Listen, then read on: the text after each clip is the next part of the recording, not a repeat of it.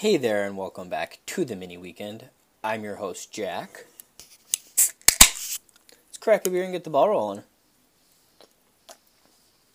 First of all, yes, this is a Wednesday night. No, we are not getting into, a different schedule for Wednesday nights. Just thought I'd come to you guys before everybody has a blessed Thanksgiving to give you a brief update on what has happened in this last week and what to look forward to on Thanksgiving weekend. So first things first, I truly do want to take a moment to apologize to all you college winter sports fans out there.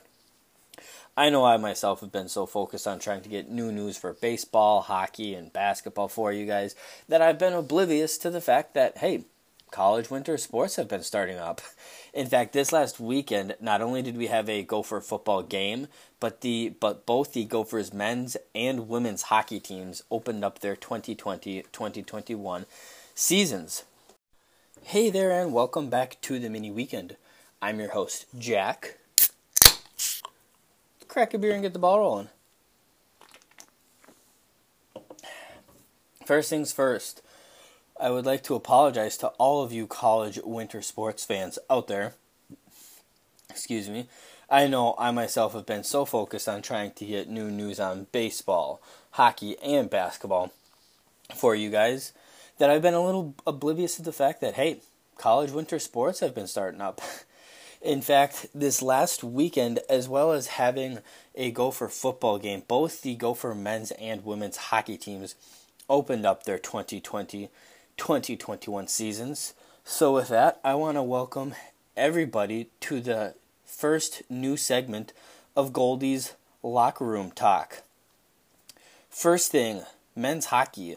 The men's hockey team hosted the Penn State Nittany Lions back on Thursday the 19th, and that would be the opening game of the program's 100th season, and they opened it with an impressive 4-1 win. They also got head coach Bob Motzko's first season opener win as Gophers head coach. The next day, they would complete the sweep of the Nittany Lions, winning 3-2. In the series opening, senior forward Scott Reedy would lead the way as the only Gopher with more than one goal. He had 2 on the series, while both forward Brandon McManus and defenseman Matt Stodaker came away with 3 points apiece in the opening series. Senior goalie Jack LaFontaine also stood on his head in this opening series as he stopped 60 of 63 total shots from Penn State. Next up was Ohio State, the Gophers hosted, and man, the Gophers did not take their feet off the gas pedal in this series.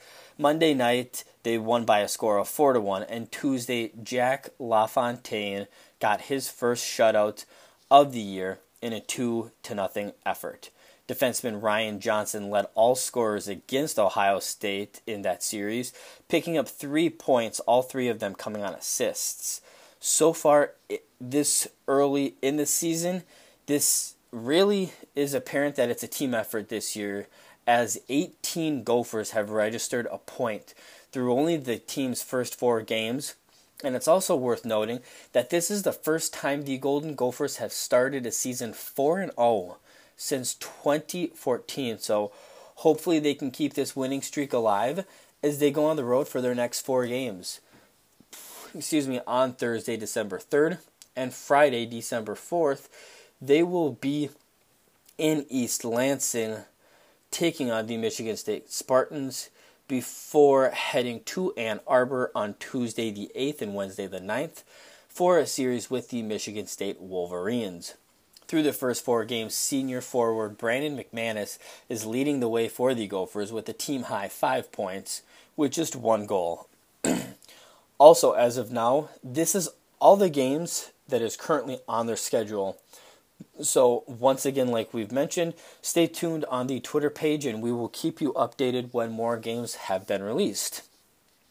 Now on to women's hockey. For the women's hockey Golden Gopher team, they opened up the season in a big way as well, similar to the men, winning their season opener in Minneapolis over the Ohio State Buckeyes 4-0 back on Saturday afternoon. Senior forward Grace Zumwinkle would score 2 goals, and sophomore Madeline Wethington would be the only other Gopher with a multi-point game, as she assisted on both Zumwinkle goals.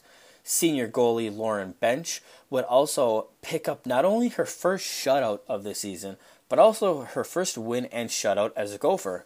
However, the following day, Grace Zumwinkle would score her 3rd goal of the season already for a 1-0 to lead early in the first period.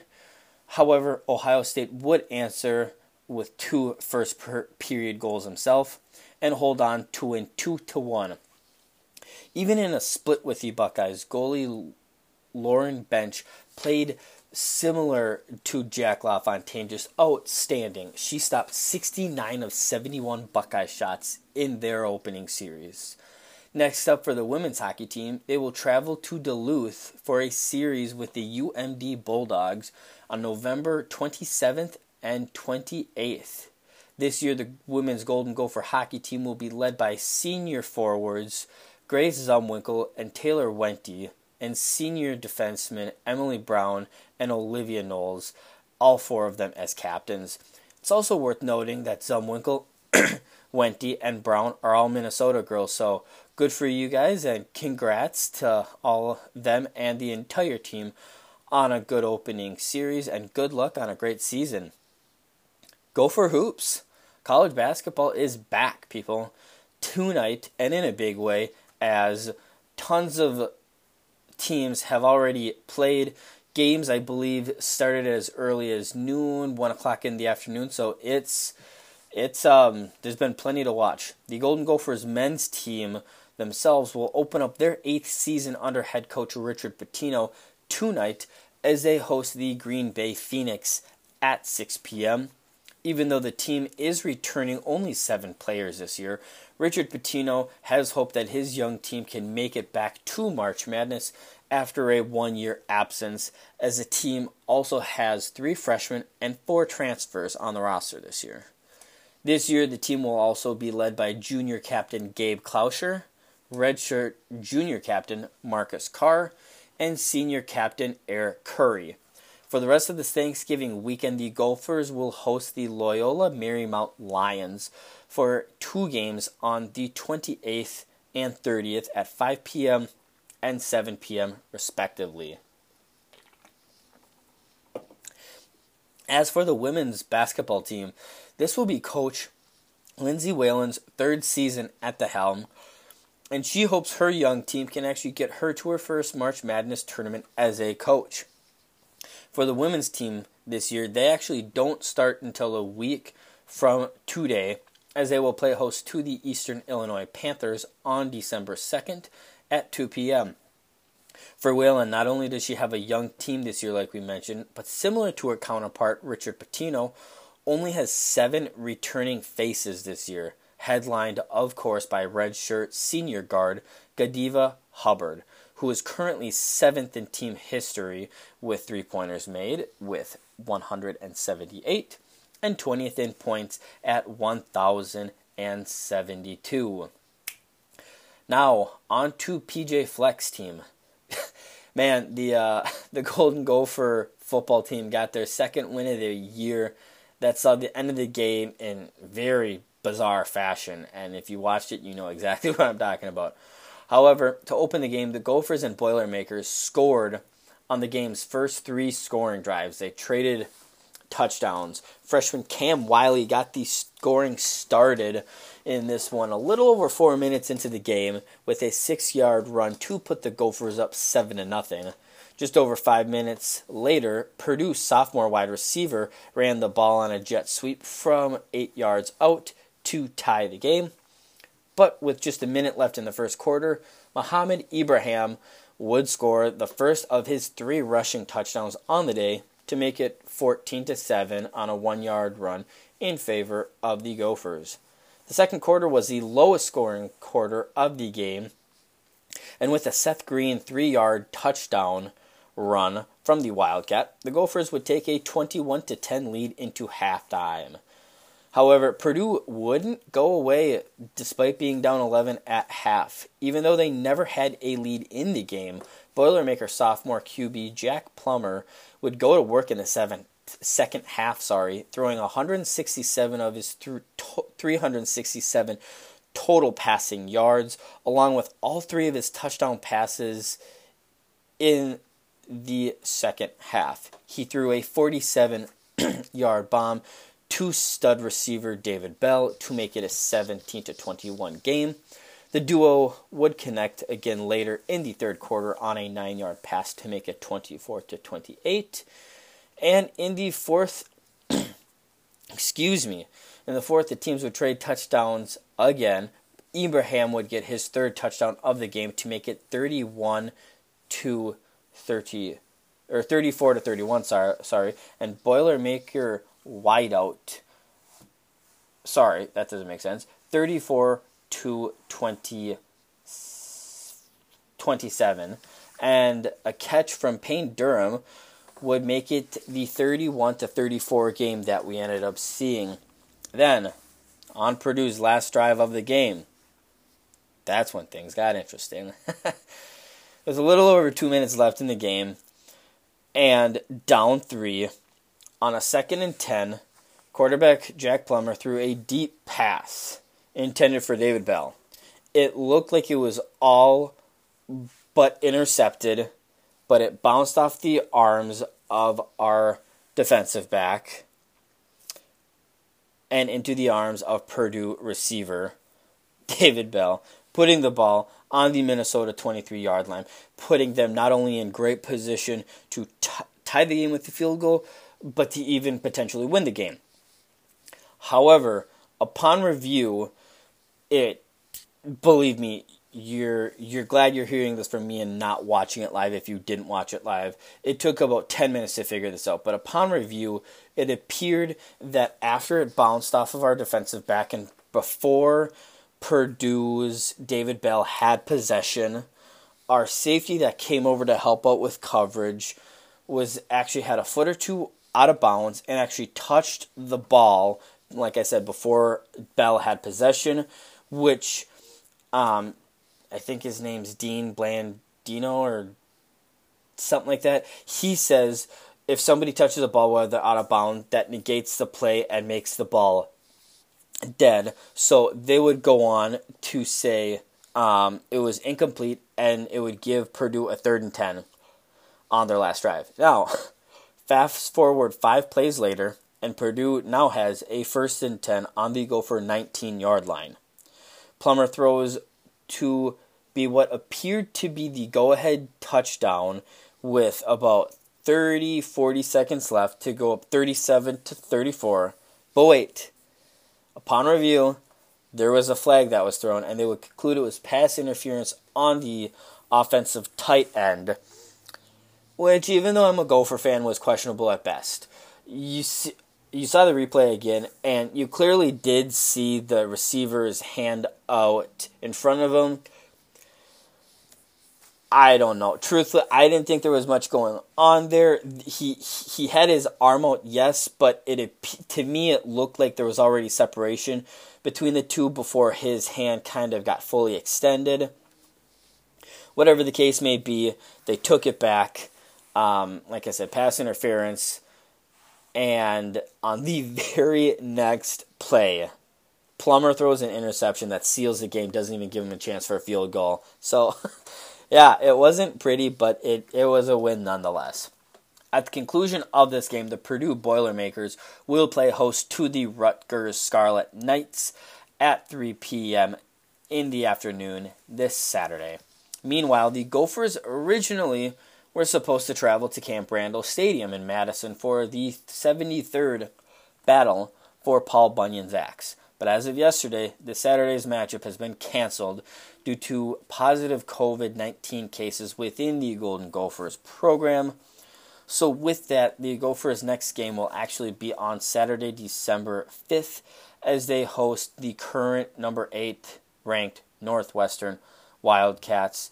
Time is unknown, so once again, keep your eyes on Twitter and we will update you when we find out. Now, really quickly, with the cancellation of this year's Battle of Paul Bunyan's Axe, it will actually be only the second time in the 131-year history that the two teams will not play. In fact, I remember reading yesterday, it snaps 113 consecutive years we've played. I remember looking into it yesterday. The last time Wisconsin and Minnesota didn't play was back in 1906.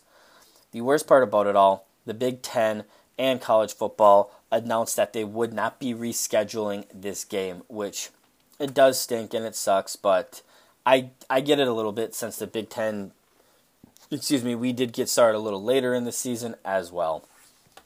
Needless to say, it's going to suck that the Axe has to stay in Madison for an extra year before we have anything to do about it, but what can you do? RTB, Ski-U-Mah, go Gophs. Once again, like I've apologized for, unfortunately still no news on the Minnesota Twins or the MLB as a whole for that matter, and same goes for the Wild and the NHL as a whole. Once again, we still know January 1st, 2021 is still the targeted date for the upcoming season, but nothing, once again, is set in stone yet.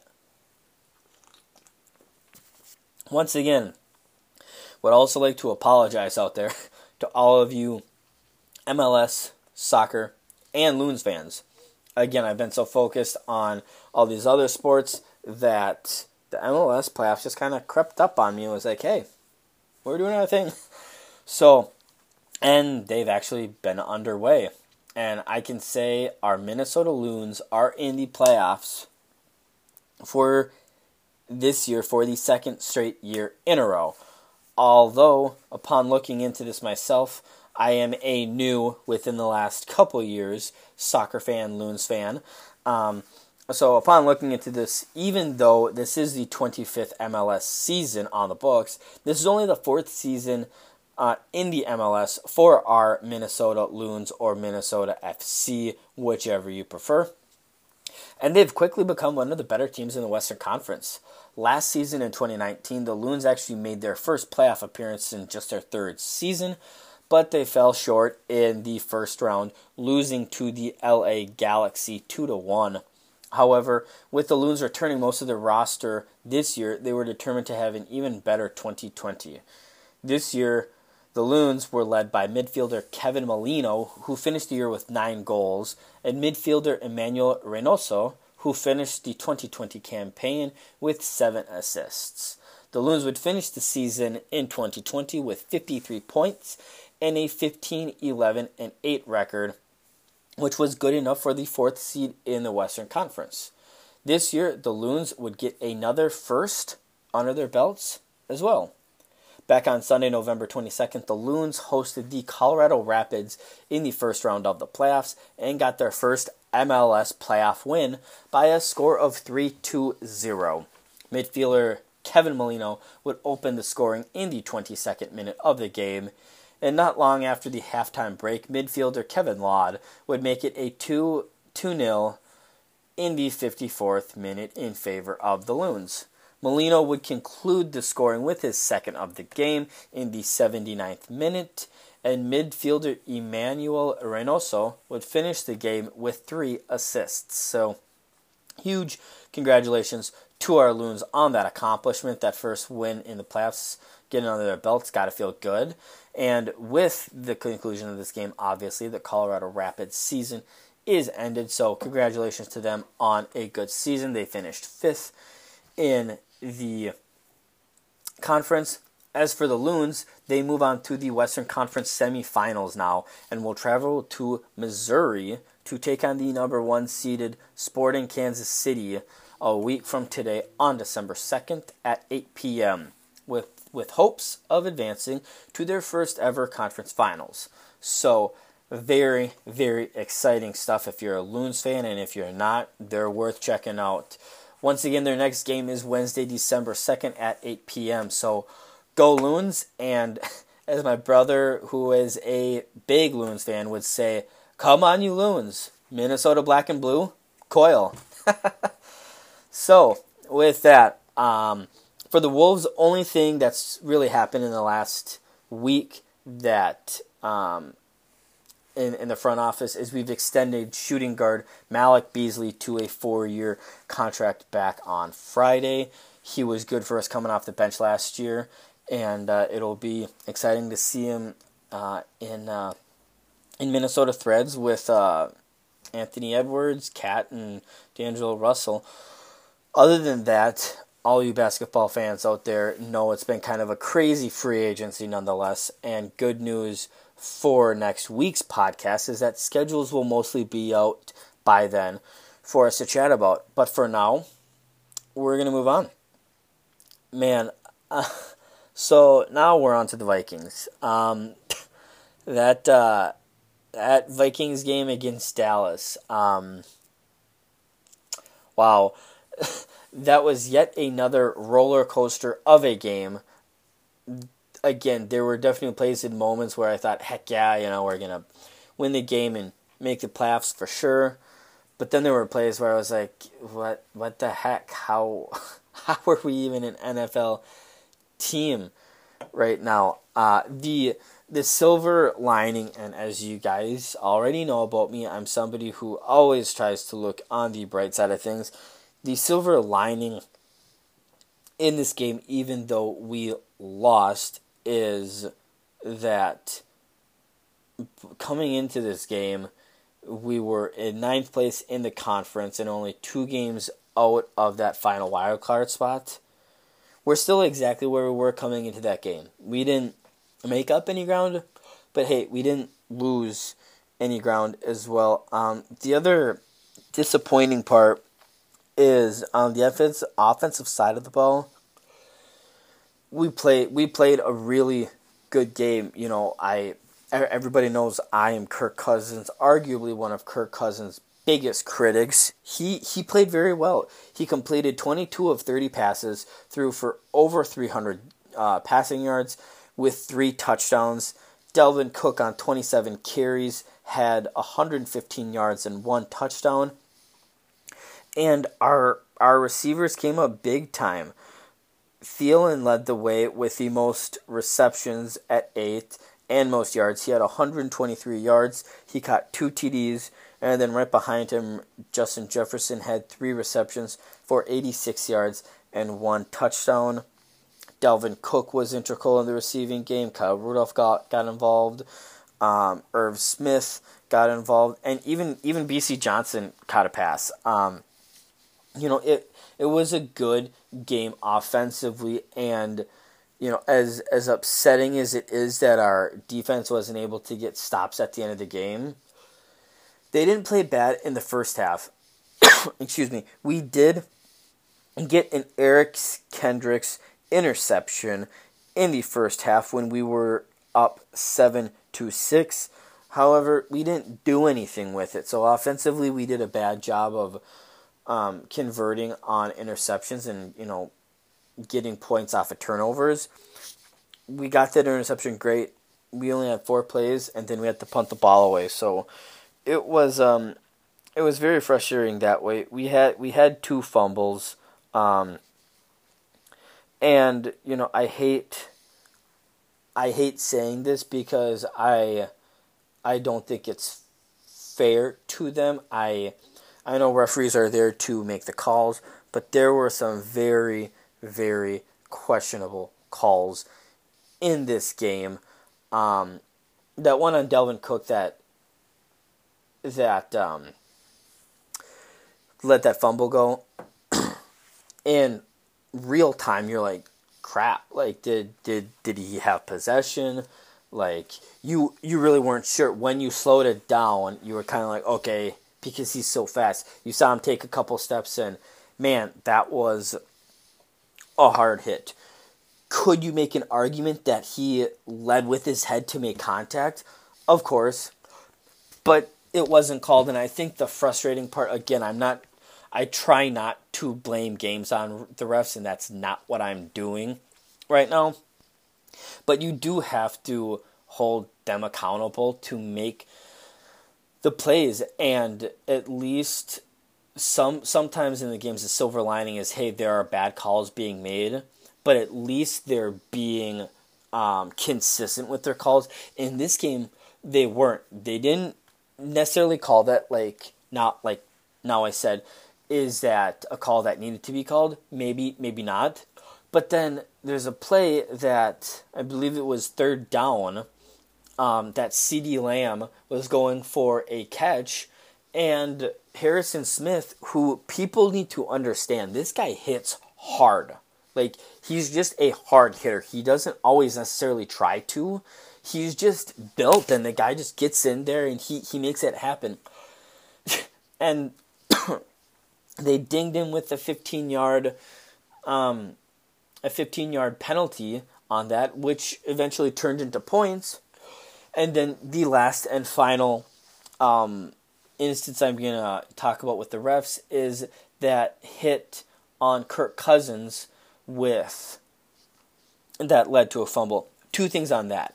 One, it was definitely contact to the helmet, which, again, I'm probably the most, even though I'm not Kirk's biggest fan, I'm kind of the most passionate and the most pissed off about that one, simply because the NFL, year after year after year after year after year, week after week after week, has said we are trying to protect our players, but not only our players, we're trying to protect our quarterback. Now, I'm upset about this for two things. One, I can't remember the guy's name, but the guy who went high on Kirk Cousins, not only did he hit his helmet, which you can't, it sounds like a silly rule, but you can't even have, technically, you can't have your hands on a quarterback's helmet. That is against the rules. That's just straight and simple. That's against the rules. You can't do it. So that the second part about that is he led with his head into his head. That caused a fumble. The last thing about it, and I tweeted about this too if you guys follow my personal account on Twitter either. I'm like 99% sure there is a rule that states you can't go high, like, it's known as table topping. You can't go low on somebody and one of your teammates can't go high. Like, you have to make it work where if you go low first, you got to take them down low or vice versa. But you can clearly see when this guy initiates contact with Kirk Cousins, there's already a guy with his arms around his ankles and trying to get him down that way. So there's a legitimate argument you could make that there could have been 2 penalties on that play. So that's beyond me. And like I said, bottom line is, and I've said it all the time, the Vikings should have done a better job, even on the offensive side, but also especially on the defensive side, putting themselves in a position where 3 calls like that didn't have that much of an effect, on the game. I mean, again, we talk about the Vikings are a team that often lose games that they should easily win. I mean, I think one thing we could talk about is I wasn't anticipating Andy Dalton playing in this game. Honestly, it doesn't matter. They were still at 2-17 coming into this, and we were 10-point favorites. So it's heartbreaking. With the loss of this game, I think the hardest part about it is we're 1-5 1-4 now at home. We've played 5 games because I remember looking at the schedule. We have 6 games left, 3 at home, 3 on the road. So we're 1-5 right now at home, which, sucks. I know there's no fans this year, but the Vikings are a team that religiously do a good job of, winning, at home. So it's tough to see them losing these games and not being their usual selves. The weird part about it, I know I picked this game as a win. I can't remember if I mentioned it last week, but in my preseason views, I didn't see them being very banged up. I didn't see Dallas arguably starting their third-string quarterback. So I actually had this game as a loss in the preseason. So kind of 50-50, excuse me, right now on this one. So yeah, I guess right now we can check in on our preseason, our preseason prediction, the one that's still alive. It's that Justin Jefferson will beat Randy Moss's rookie reception yards. So right now through, 10 games, we're about to play our 11th game. Justin Jefferson has 45 receptions, which means he's got 25 to go, which means in the, 11, 12, 13, 14, 15, 16, the 6 games we have left, he has to average 4.16. So again, a little ahead of schedule because at the beginning of the year we figured it was 4.3, 4.4. But he's still on schedule to do it, and I think with some of the games we have coming up, it should happen. I wouldn't be surprised to see him do it with a game or 2 games left on the schedule. With that, both of my predictions last week did not come true. I think we sacked Andy Dalton once, and Dalvin Cook had a good game. He had a good game, but Kirk was feeling himself, and Dalvin only ran for 1 touchdown. So with that, looking ahead to this game against the Panthers, I think regardless of if it's P.J. Walker or Teddy Bridgewater, it sounds like Teddy's a game-time decision. I think it's going to happen. I think we'll bounce back. Again, at the beginning of the season, I had this as a win, but I'm going to say we'll win 29-21. I don't think it'll be a very high-scoring game. I don't think it'll be a big margin either. I know the Panthers are kind of coming off feeling themselves. They've got... this last week they completed a rare shutout of the Detroit Lions, but truthfully, I don't think the Lions are that great of a team. It's hard to get shut out in the NFL, but it's still the Lions.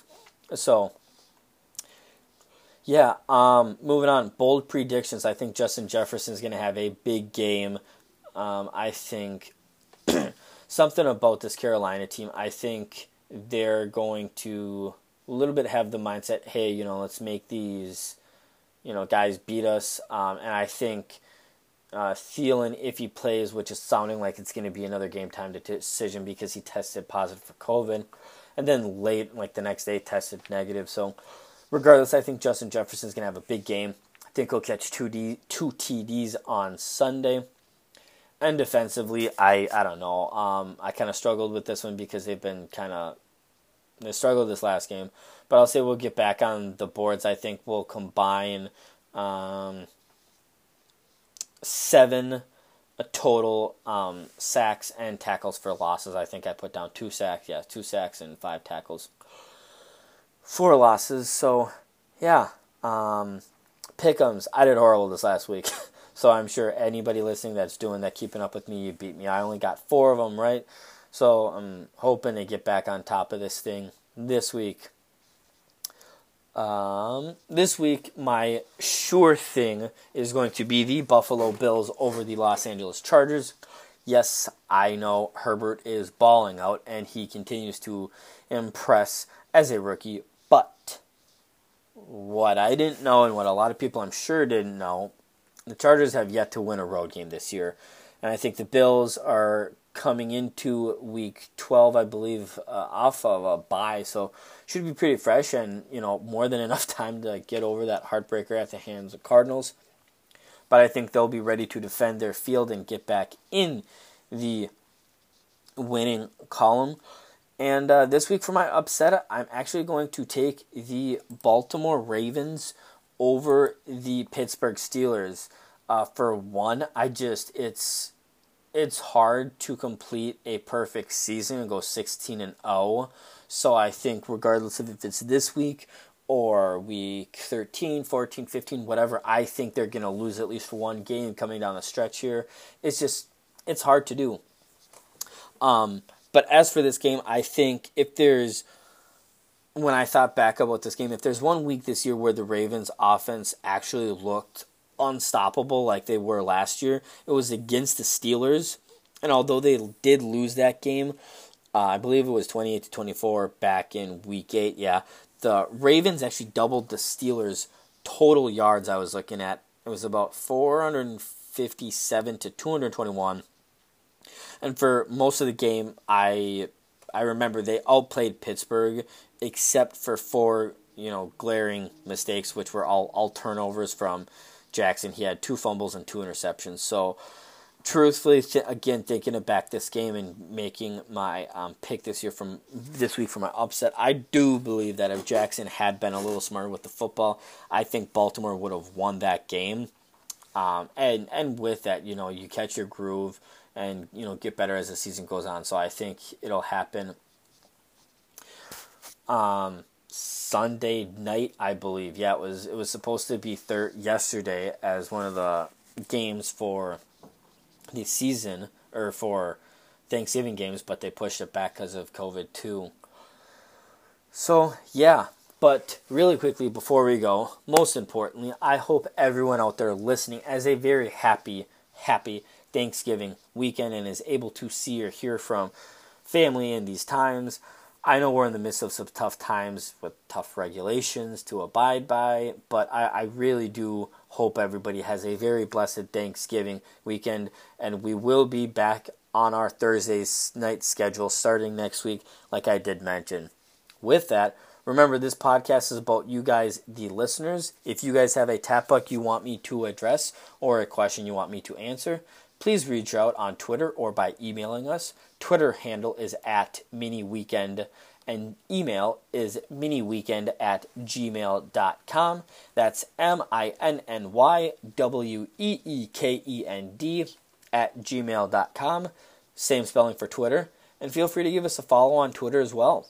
Also, make sure you subscribe to my podcast on your podcast listening sites for updates. And if you like the podcast, give it 5 stars. And if you don't, well, just keep listening until you would give it 5 stars. Until next week, Minnie.